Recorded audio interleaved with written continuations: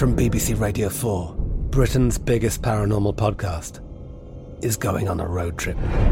I thought in that moment, oh my God, we've summoned something from this board.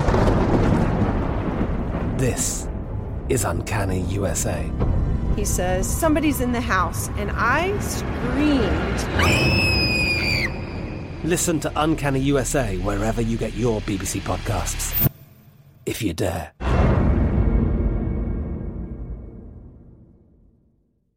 At Bet365, we don't do ordinary. We believe that every sport should be epic. Every home run, every hit, every inning, every play. From the moments that are legendary to the ones that fly under the radar. Whether it's a walk-off grand slam or a base hit to center field. Whatever the sport, whatever the moment. It's never ordinary at Bet365. 21 plus only. Must be present in Ohio. If you or someone you know has a gambling problem and wants help, call 1-800-GAMBLER.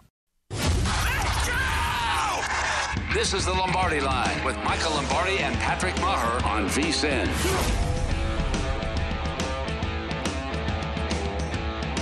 And welcome to the Lombardi Line, presented by BetMGM. Dave Ross here at South Point Casino in Las Vegas, joined by Michael Lombardi back home in New Jersey. Michael, I always look forward to our Wednesday conversations about the NFL and beyond, sir.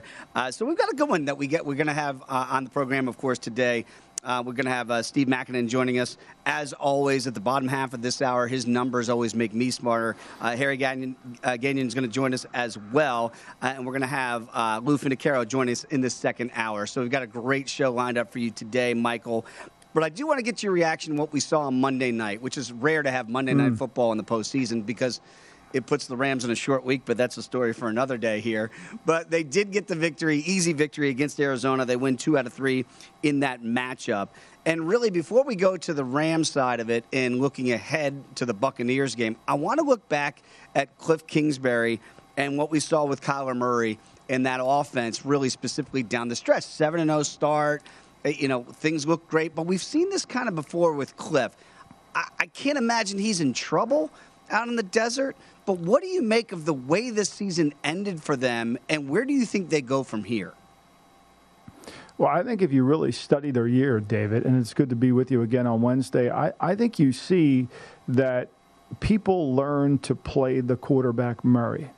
And once he gets hurt, which has kind of been not talked about, right? No one discusses it, right? He misses 3 weeks, right? He was supposed to be day-to-day with an injury, but that wasn't the case, right? He missed 3 weeks, and then when he comes back, he's not nearly the same player. He's not even close to being the same player. And you could just see it in his play. You could see it in his demeanor. And when people make him play quarterback from the pocket, when they make him play quarterback from the pocket, he doesn't play well. He's small. He's little. He can't see. People push him back in. Their guards, their offensive line is not good enough. And so when he has pressure in the paint, he becomes very pedestrian-like, and he can't see. And it's just been every time he plays a good team, it happens all the time. And then this year, for whatever reason, David, and I don't know what it is, he didn't want to run the ball. He didn't want to run the ball. You know, he averaged over 6 yards a carry last year. This year, he had no interest in trying to run the football. He was, you know, they'd call some runs, but he'd have a couple long runs, but he wasn't really dynamic in the run game. And so for me, his yards per attempt came streaming down from the beginning of the season, and he became very, very easy to defend. Pressure him inside, make him play quarterback. He'll play small. And guess what? He played small. Now, Cliff absorbs all this, right? He takes the heat for all of this. But I think a lot of it is the fact that Murray gets hurt, and he has a hard time playing through hurt.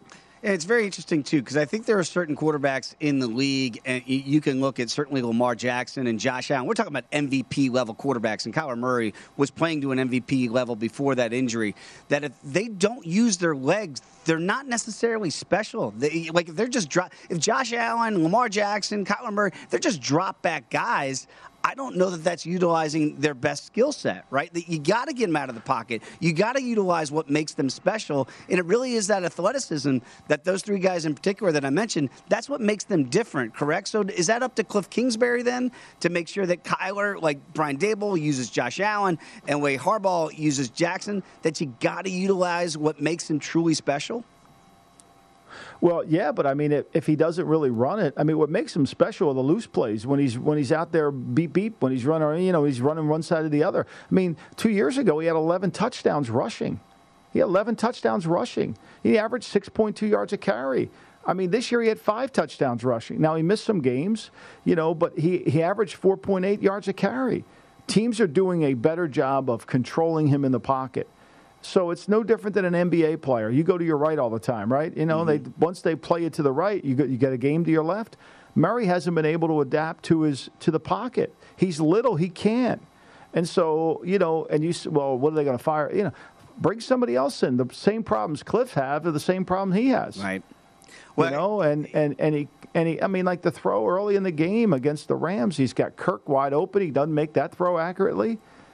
And so, to me, the other factor here is their offensive line isn't good enough, and they're an older team. And what happens to older teams? This is one of the big things in New England, too. As young as New England was on offense, their defense was old. McCourty, they got McCourty, Hightower, Collins, Van Noy, Guy, old and slow. You get a young player like Allen, he makes them look bad. And the other thing is Allen can take hits. Murray can. He's little. What did Buddy Ryan? I say this all the time, so I know people are tired of hearing me talk about it. But Buddy Ryan said it best. There's a place in football for the little man. It's just not in front of the big man. And that's Murray's problem. Yeah, it is a problem. And again, when you start off 7-0 and end the season 4-7, I mean that's really startling when you look at the way that they began and the way they ended. Cliff Kingsbury and company and Kyler Murray, they're going to have to figure something out. But some of that, look, I mean, they had 2 really good wins. I mean, they go into San Francisco with Colt McCoy. They go into Seattle with Colt McCoy and win those games. They lose to Carolina at home because he didn't play. I mean, when he got hurt, his year went way downhill. And I don't know the severity of the injury, but to me, if I were Steve Keim, the general manager, I'm really, it's easy for the media to say, give him an extension. He has numbers as close to, there was a campaign that he was the MVP of the league early in the season, that he was going to be similar to, Lamar Jackson numbers or better than Lamar Jackson numbers, But once people start defending him, I mean, this is what I think we miss about the league. It is a week-to-week league, but it's also a coach-to-coach league.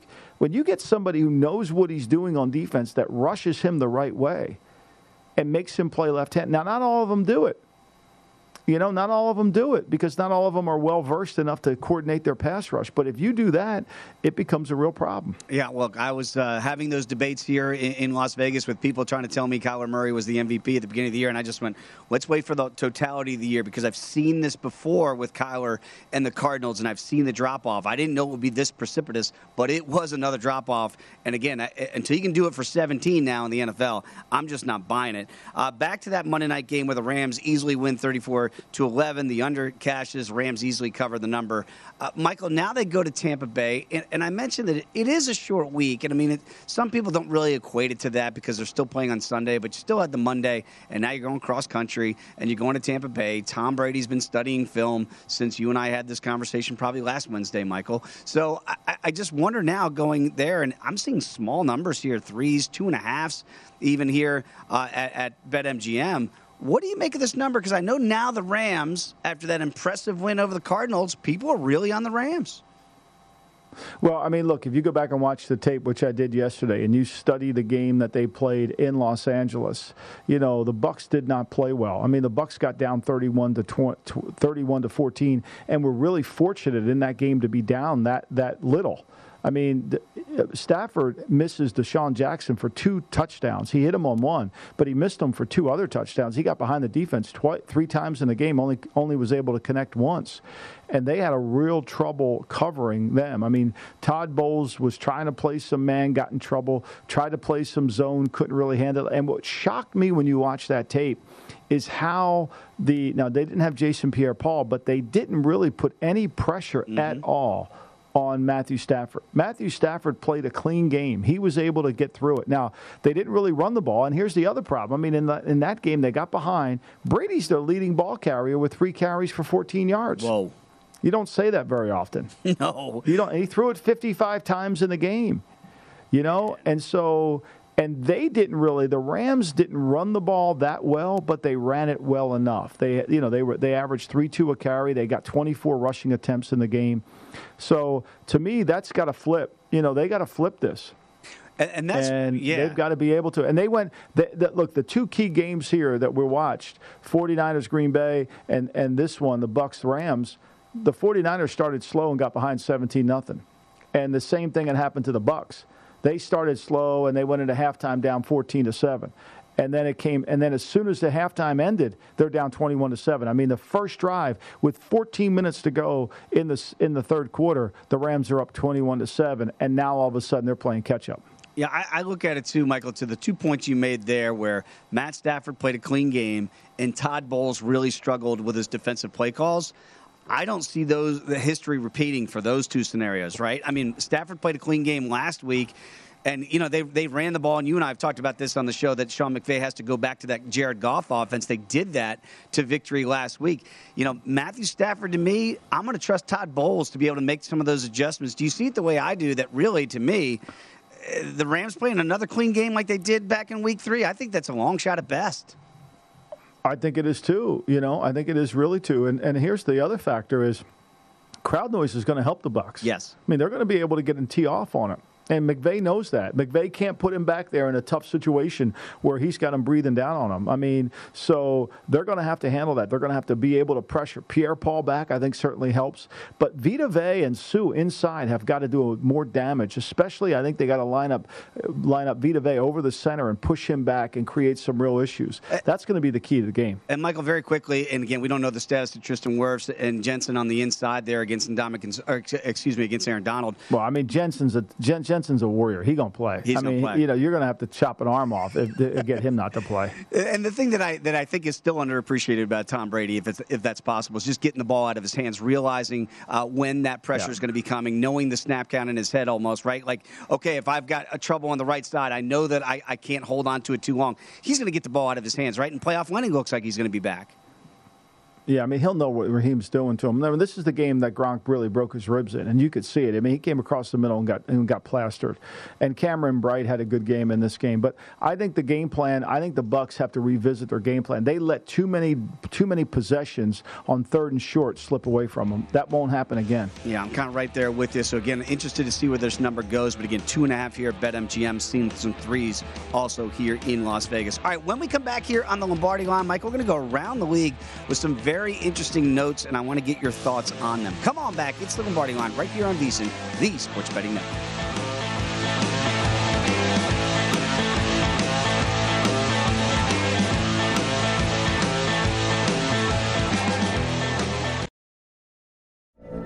From BBC Radio 4, Britain's biggest paranormal podcast is going on a road trip. I thought in that moment, oh my God, we've summoned something from this board. This is Uncanny USA. He says, somebody's in the house, and I screamed. Listen to Uncanny USA wherever you get your BBC podcasts, if you dare.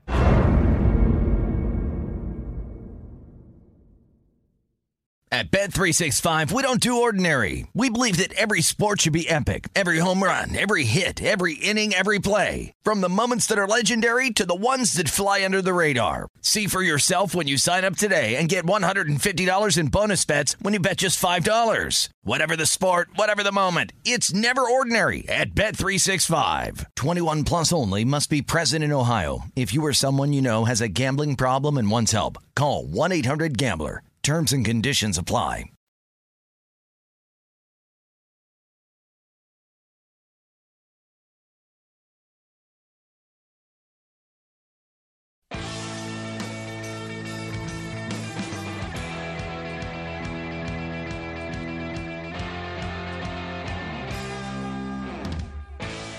Football playoff season is here. It's time to download BetMGM Sports. It's Nevada's premier sports betting app. BetMGM has all of your favorite wagering options, along with in-game betting, boosted odds specials, and much, much more. Download the BetMGM app today or stop by any MGM casino on the Strip with their state-issued ID to open up an account and start placing sports bets from anywhere in Nevada. Whatever your sport, whatever your betting style, you're going to love BetMGM's state-of-the-art technology and fan-friendly specials every day of the week. Visit BetMGM.com for terms and conditions. Must be 21 or older and physically located in Nevada. Please gamble responsibly. If you have a problem, call 1-800-522-4700. Dave Ross back alongside Michael Lombardi. This is the Lombardi Line right here on VSiN. And, Michael, some very interesting news and notes around the league that I really want to get your thoughts on from somebody who's been in this position and you know exactly what some of these teams are dealing with today. Let's start off with Nick Caserio, the Texans GM here. He said they're open to trading the third overall pick in the 2022 upcoming NFL draft. And he also said it's, quote, more than likely that Deshaun Watson will not play for the Texans next season. I understand that you got to say, hey, we're open for business. Let's make a deal. But, you know, it's going to be a king's ransom. What do you make of those comments, and what do they do with Deshaun Watson? Well, I mean, they're obviously going to hold out for the highest bidder. I think what he just did is he started the auction. You know, he just started the auction. He basically cleared up any doubt that they're going to bring him back. And he let 31 other teams know that he's available. And certainly the line of teams that need quarterbacks are going to form.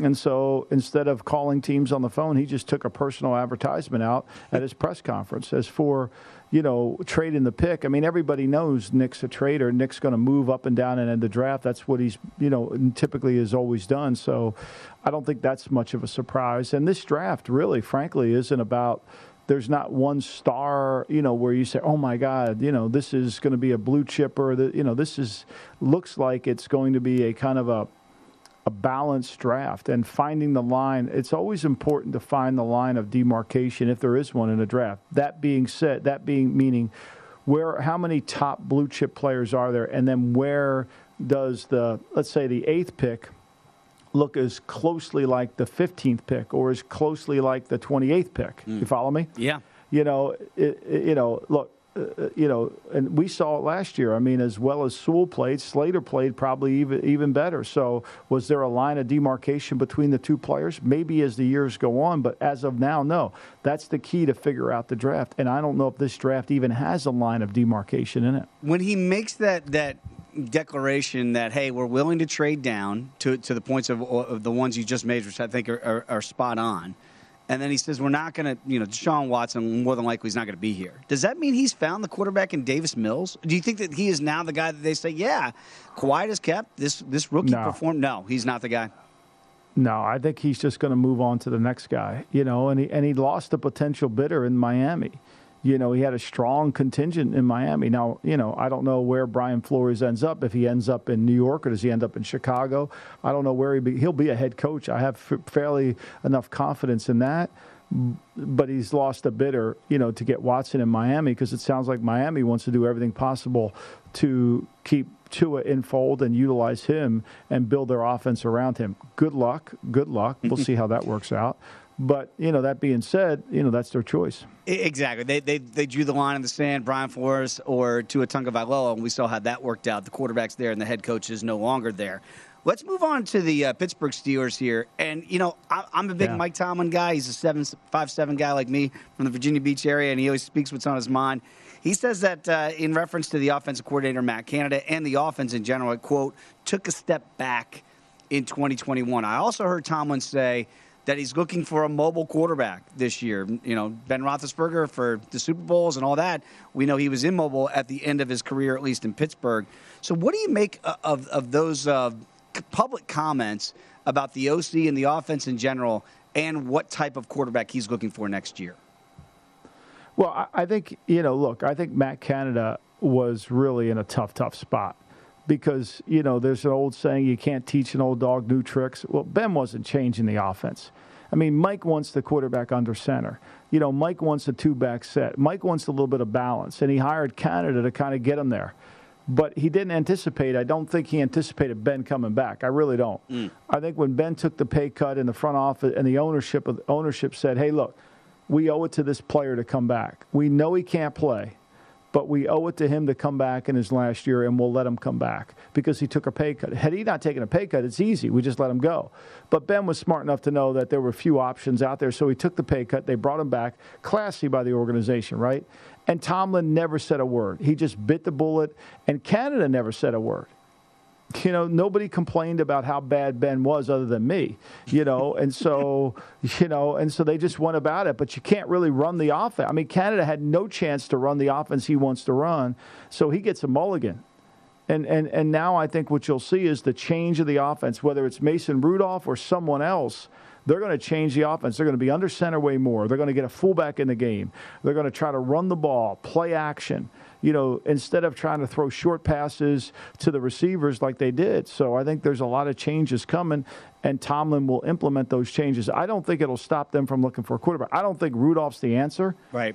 Whether they think so, I don't think they think he's the answer.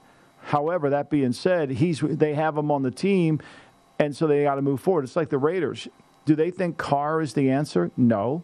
Do they think that they have to get somebody, either make Carr play better or get someone better? Yes. But they're not going to get rid of Carr, because when you get rid of Carr, now all of a sudden you're 4-13. Right. Whereas you can compete with them. So this makes the whole Russell Wilson conversation absolutely absurd, because everybody says, well, Russell's going to get traded. Who's playing quarterback for Seattle? They don't have a first-round pick. Right. Yeah, I mean, it's not Geno. They don't have a first-round pick. There's no quarterback in free agency. Like, where are they going to get one? You think Pete Carroll at age 70 years old wants to go 2-15?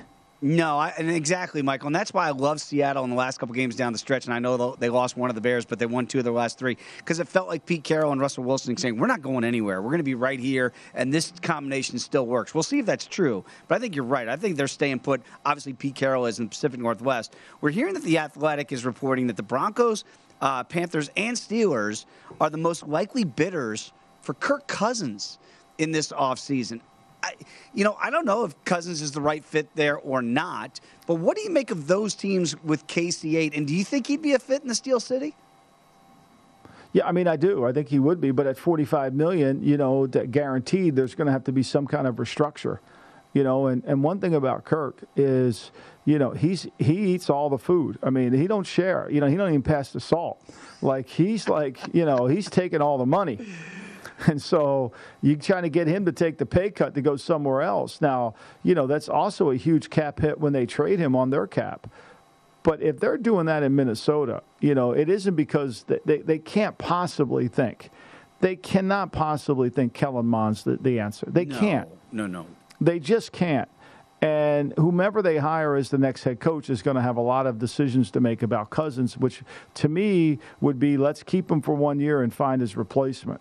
But, teams will be desperate to find a quarterback. No one's desperate to pay $45 million of guaranteed money. Not at all. I think, you look at the Steelers in their glory days and winning, 6 rings? You get 2 with Ben and 4 with Terry Bradshaw. Common denominator, both through the draft for the Steelers, right? Those quarterbacks. That seems still like the Steeler way. So I've heard some. You mentioned it's not a great quarterback class, but could a Kenny Pickett, does that make more sense that they draft a guy and see if they can develop him? Or they already got Mason Rudolph, they got Dwayne Haskins, and those guys have not really developed yet, even though they didn't draft Haskins. Do you think they go by the draft, or do you think they will look free agency? I think if they could find someone in the draft that they like. I think the misnomer about quarterbacks in the National Football League is this. There's very few that are just plug and play. Every one of these guys, even the first rounders, even Josh Allen, as great as he is, isn't a plug and play. Now, his athletic skills take over and plug and play, but there's always, you've got to manage the team around the quarterback. You've got to build the right offense around the quarterback, and you've got to be able to play complementary football within that. That's just a fact. Maybe you get Mahomes and maybe you get Aaron Rodgers, and you don't have to do that with those guys. And this year, Allen looks really good playing what he's playing in. However, that being said, whomever you get, you're going to have to manage, and you're going to have to build a team around him, because every quarterback has to be that way. There's no John Elway's not walking through the door where he could do anything. It's hard to find that, so you're going to have to do it anyway. It really is hard to find that. And again, you look at that draft room, or you look at the quarterback room right now. Ben was a first-round pick. So was Dwayne Haskins in D.C.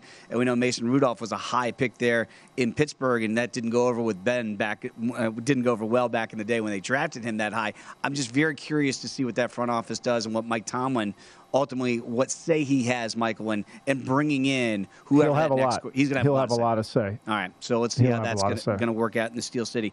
Michael, when we come back, Steve Makinen is going to join us again. Some very interesting trends that he saw in the wild card weekend and how you can extrapolate here into the next round in the postseason in the NFL. Come on back. It is the Lombardi Line right here on VSiN, the Sports Betting Network.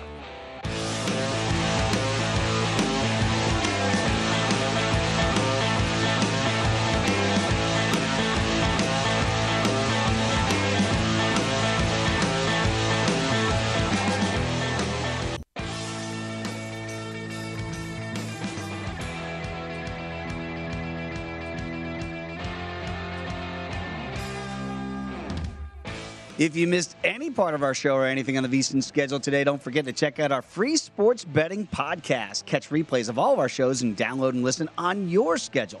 Go to VSiN.com/podcast. Get Beating the Book with Gil Alexander and Market Insights with Josh Applebaum. Plus, we've got Hardwood Handicappers, the Lombardi Line, Follow the Money, My Guys in the Desert, Coast to Coast Hoops, Long Shots, and First Strike, and many more. They're all free and available now at VSiN.com/podcast or wherever you get your podcasts. And I will say, unbiased opinion, that First Strike podcast is sensational. Right now, it's back here on the Lombardi Line. Dave Ross alongside Michael Lombardi. And it is always great to have Steve Makinen, our Point Spread Weekly editor, join us here on a Wednesday. Follow him on Twitter, as I do, at Steve Makinen. And Steve, you know, I had a really good week following your numbers from our conversation last week, except for one game that I didn't follow you on. That was the Cowboys, and you told me not to go there, and I still went there against your numbers, and I am not smarter for that decision. But outright winners, ATS, boy, 6-0 last week in the wild card round. If you're winning, you're covering as well. Yeah, it's been extraordinary in the wild card round with that. We're up to 54-7-1 now. These outright winners covering the spread in that round. So, unfortunately, it looked like maybe four of those teams probably didn't deserve to be in the postseason, and it showed. And hopefully leads to a better weekend of football this weekend. Yeah, I do. What is the one game that jumps out to your numbers that is a little bit off from the line that we've seen so far? For this weekend, you're saying? Yeah. Well, I don't know. You got several line moves already that I think people are going to have to kind of take notice of. Historically, in this divisional round, following the line moves on a 22-10 spread run. So you got positive moves toward Green Bay, you got positive moves towards Tennessee. I think the line move towards Buffalo, and the other game, I believe it's pretty close in that one, but possibly towards Tampa Bay. Staying, right. Yeah, you definitely want to look back at and that forth. aspect. Yeah. Yeah, we're seeing that no doubt. We're seeing that now about 2.5. It's down. Tampa Bay, still some threes out there, Steve. But to your point, it is moving. A lot of money has come in so far on the Rams here. Steve, very quickly, looking back, the unders were very profitable last week. Wild card unders 4-2, and they in totals 44 or over going under. 4-1 last week. And that total, 30-12-1. We see some high totals this week. The highest one on the board, obviously, is the Buffalo Bills and the Kansas City Chiefs, open around 55, and that's already down to 54.5. Is that the trend you would expect to see again with people starting to bet the under? Because of these trends, it just feels like coaches seem to get conservative in the postseason, and I can understand why. I would say that strategy thing maybe, except for the fact that we have, when you reach this round, you typically have better offensive teams lately. So you'll see a few more overs in games like here. Now, one of the things that's really stuck out in this round is, if you want to call it, correlated parlays. When home teams cover, they're on an 18-4 over surge. When the road teams cover, it's 11-4 under. So think of that. The home team wins with offense. The road team competes with defense. That's fascinating. That's fascinating. And in the last 5 teams that have scored 31 points or more in wild card games, all covered the divisional point spread next week. That's another one of your nuggets that you go into this week too. And that would qualify, obviously, Tampa Bay. That would qualify San Francisco didn't. Buffalo did, and and obviously Cincinnati didn't. So that would qualify Buffalo and San Francisco, correct? Actually, San Francisco did not reach that, so they will not qualify. Oh, they didn't get the Rams are the team to watch for in this one. They will be going up against Tampa. I believe that was a road trend, wasn't it, Michael? Let me dig that one up quick here. Yep. I thought it was just the 5 teams that scored 31 more points. Let me go. Maybe it is the road team. I have so much information on here, it's hard to find it sometimes. Well, I was going to say, gentlemen, very quickly, the other thing that does fascinate me, Steve, is really the numbers that you have for this week's game. It seems like advantage home teams, because last year for the fourth straight year, at least 3 of the 4 teams advanced outright out of this divisional round. And you look back at the last 10, and in 2 of those years, 2016 and 19, the hosts swept this round. 2017, they split, but in all, 7 other years, they were at least 3-1, and you get a cumulative record here of 31-9, 78% in that span. So that bodes well for the Packers, Bucks, Titans, and Chiefs potentially here. Yeah, think about that. You go back 10 years, only one of those seasons, the road teams were able to split the games. All other 9 years, they came up short. I mean, you get 2 sweeps and then 7 other 1-3 records for that road team. So it goes to show that this round, that these teams work to get the home field advantage here, and they've really fulfilled that. So one interesting nugget here, and I if you caught this, guys, I highlighted, there's a massive difference between the performance of the Saturday home teams and the Sunday home teams. Saturday home teams in these games are on a 21-3 and 18-6 spread run over the last 12 seasons. Wow. Whoa. And you change it over to Sunday, and the road teams actually have a 22-9 spread record in that same span. So it seems sort of fluky. I mean, maybe Mike can help provide maybe some explanation to this. Maybe there's a settling in issue. I don't know, but it's very strange the way that it's worked out.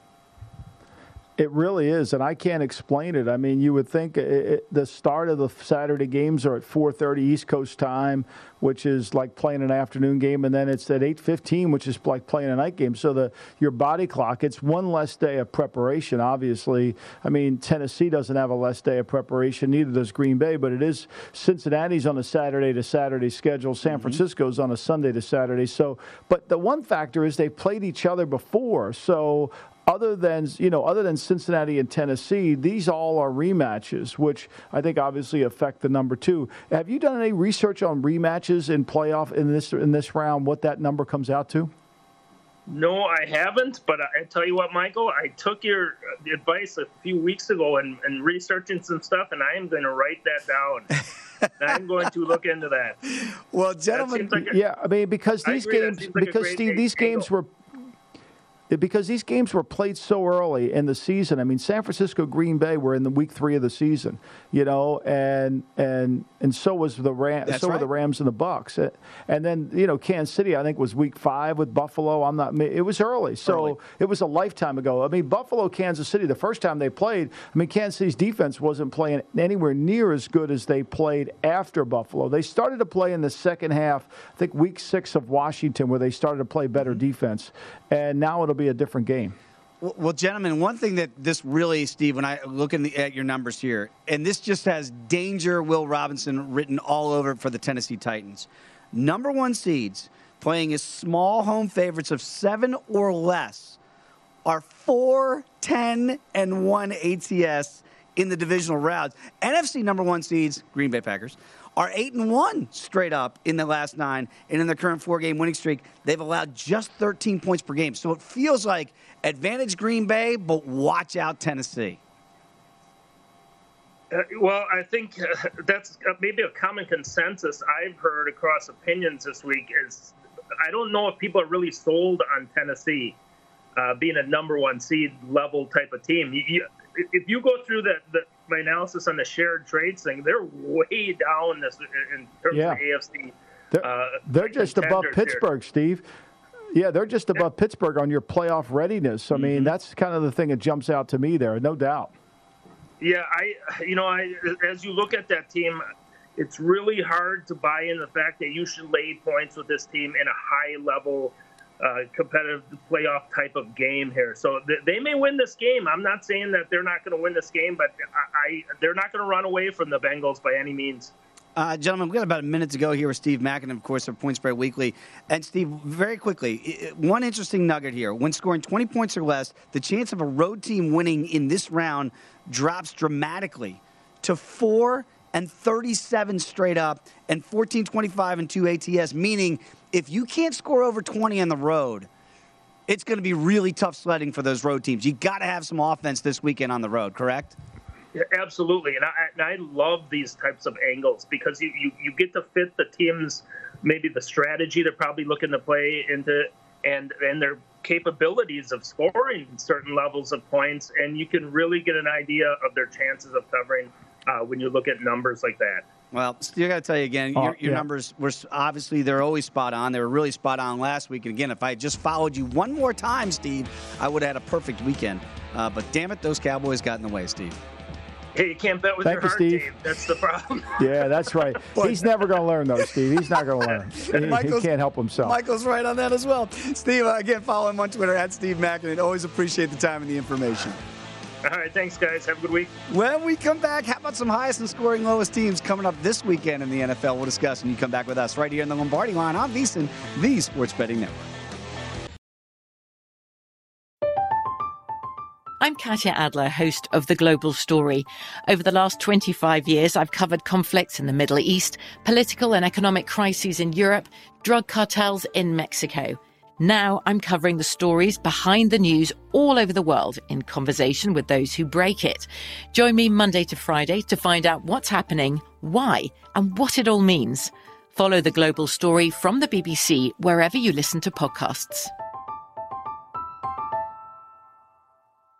At Bet365, we don't do ordinary. We believe that every sport should be epic. Every home run, every hit, every inning, every play. From the moments that are legendary to the ones that fly under the radar. See for yourself when you sign up today and get $150 in bonus bets when you bet just $5. Whatever the sport, whatever the moment, it's never ordinary at Bet365. 21 plus only. Must be present in Ohio. If you or someone you know has a gambling problem and wants help, call 1-800-GAMBLER. Terms and conditions apply.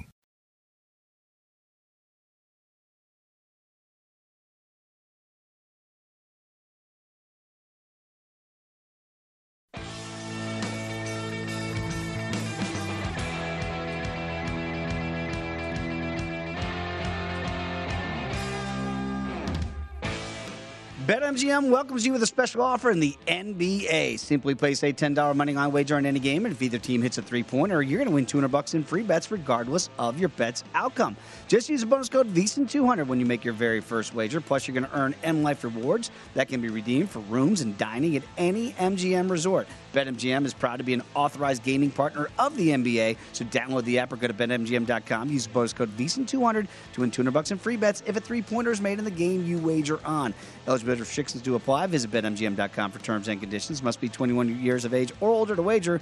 New customer offer. All promotions are subject to qualification and eligibility requirements. Rewards issued as non-withdrawable free bets or site credit. Free bets expire 7 days from issuance. Please gamble responsibly. If you have a problem, call 1-800-GAMBLER. Promotional offer not available in Mississippi or Nevada. Dave Ross alongside Michael Lombardi.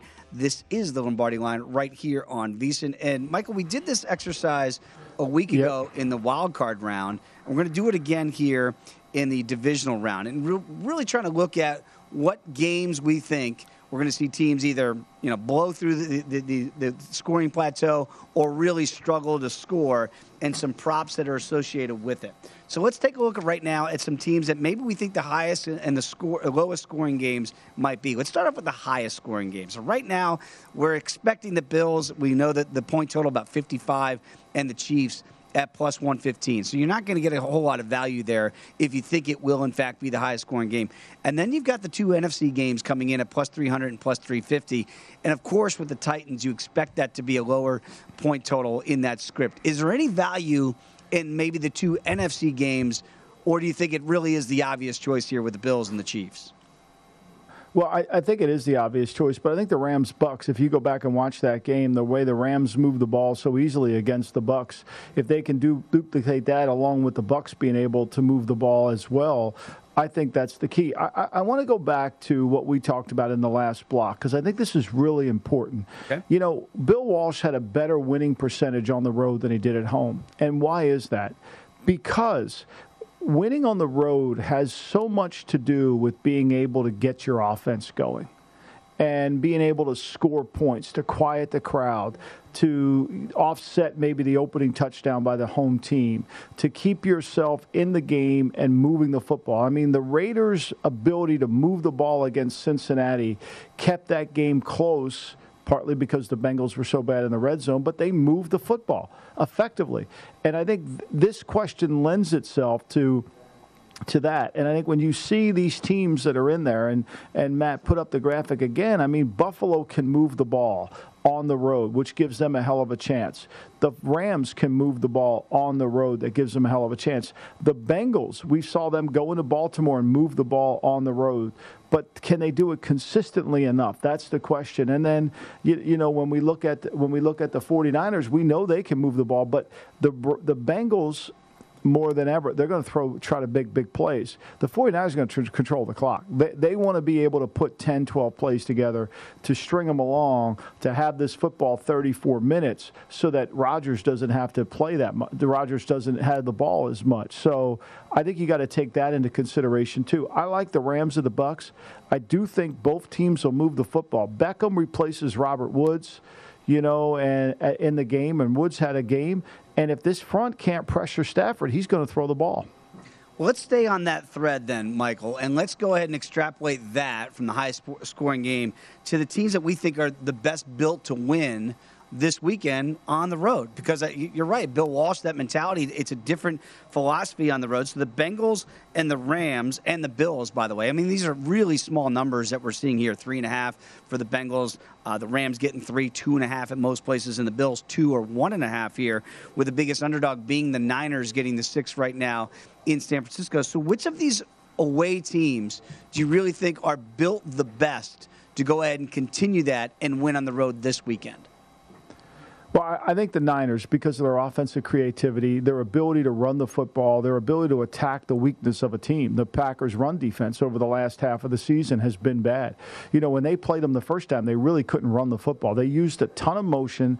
They tried to shift the strength of the defense away and try to take advantage of it. They really didn't run the ball. They're running the ball much better now than they did back in that Week 3 game against the Packers. Packers are better on defensively that Week 3, too. They're not the same team, and I think that the field, you know, should be conducive enough to run the ball. And the creativity of Kyle Shanahan to be able to throw the football can take advantage of it. And I think they can go after Eric Stokes and they can go after the corners. I mean, Samuels and Kittles are their playmakers. He's going to get the ball to those guys from start to finish, and they make plays. So I think they could easily go on the road. The Rams are built to play on the road because they can throw the football down the field short with Kupp. They've got Beckham coming in there with Higbee. He's a huge factor. That gives them an advantage. The Bengals are the one that worries me the most because of their offensive line. You know, they're going to come out and try to run a short passing game, get the ball out of his hands really well. However, that being said, you know, if you go back and watch the Denver tape with Vic Fangio when he was there, it's a 15-10 game. They really struggled on the road to move the ball against an opponent that they didn't know as well. They know the Ravens. When they play a team they don't know as well or have played them before, it can become a little bit of a problem. And if Vrabel's as smart as I think he is, he's going to try to take Chase out, and he's going to say, okay, Higgins, you beat us. You know, Tyler Boyd, you beat us. You know, and we're going to force this quarterback to hold the football and have this offensive line try to block Jeffrey Simmons on every single play. Yeah, it's a great point, too, because you look at the Bengals here. I don't know how well they're going to be able to run it with Joe Mixon, too, and that might put more pressure on Joe Burrow in that offense there in what we think would be a lower possession game. So the Bengals are going to have to treat those possessions preciously. We know that's what the Titans do offensively. The other game really that we haven't talked a whole lot about yet, and I know we will certainly in the next hour as well, is the Bills and the Chiefs here. And again, we're expecting fireworks and offense and all those things. But Michael, from a schematics point of view here with Brian Daboll, he has been running the football a little bit better as of late. Does this get down to a machismo battle of Josh Allen against Patrick Mahomes, or can they check the egos and say, you know what, we might need to run the ball a little bit more, and the Bills sometimes get away from that. Does that worry you for this away team to potentially get this win again in Kansas City? No, I think they know who they are. I think that one of the things when they lost to New England, I think they felt like they didn't run Josh Allen enough. I think they were protecting Josh Allen, and I don't know if he said it to them or they said it to him, but they started to run him. They started to allow him to run the football, and that makes all the difference in the world, right? When he can run the football, all of a sudden you've got to account for him. It becomes a single wing, and he takes off and he's effective. He had 122 attempts this year, running the football. 122 attempts in 17 games. He averaged 6.3 attempts. That's exactly the same attempt, that number that Murray made. That makes a huge difference. And why does it make a big difference? Because if you're Kansas City and you want to play bump and run, and you want to be able to press these corners and be physical and disrupt the passing game, well, then somebody's got to spy on Allen. Somebody's got to contain Allen, and that looks really good on my whiteboard over here. You got Allen, but when you go on the field, the guy doesn't tackle him. It's a 20-yard gain. And I think that they've added him into the running game has made them more effective as an offense. And I think it's really and you see it in the results. They ran the ball for 170 yards against the Jets, 233 against the Falcons. I mean, they threw for more yards. They ran for more yards than they threw in the Falcon game. And they've, since that New England game, they have kind of gotten back to that. And I think that's what they're going to do.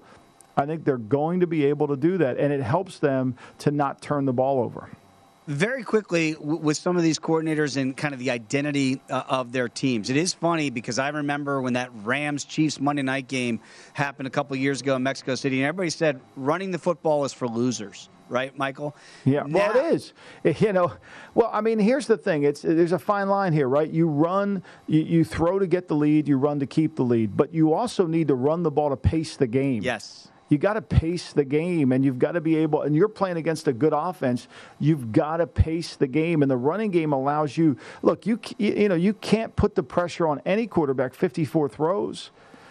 I believe in the run as much, I believe in the pass as much as anybody. I want to throw to run. I don't want to run to throw, but when you have a quarterback like Allen who's a runner, you better utilize his skill because it becomes the single wing and somebody's got to defend him. So I guess in closing for this road team kind of narrative on the road this weekend that you trust the most out of a coach or coordinator, which combo do you trust the most to stay committed to who they are to possibly get this upset? Is it still Kyle in the way he runs that Niner offense? Kyle won't change. Kyle doesn't have a drop back pass game. Kyle can't, even though he got behind 17-0 in the first Packer game, he kept doing what he does. That's who he is. He's going to do what he does. He's going to use different shifts, different formations, different motions. He's going to attack this team. But he saw Cleveland run the ball on him. He saw what Cleveland could do to him, and he's going to manifest that forward and not make the same mistakes and keep Garoppolo from beating him, keep Garoppolo from making that mistake. Yeah, absolutely. You're right. He doesn't really have a fallback plan. Maybe some of these other guys do, and Kyle is not going to deviate from what's gotten the Niners to where they are now. All right, Michael, fascinating conversation as always. When we come back, some more news and notes, including the King. Is Derrick Henry set to return for the Titans, and how does that affect your handicap? Come on back. It's the Lombardi Line right here on VSiN, the Sports Betting Network.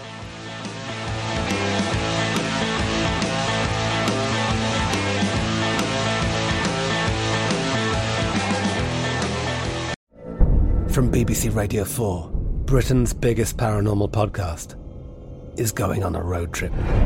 I thought in that moment, oh my God, we've summoned something from this board. This is Uncanny USA. He says, somebody's in the house, and I screamed. Listen to Uncanny USA wherever you get your BBC podcasts, if you dare.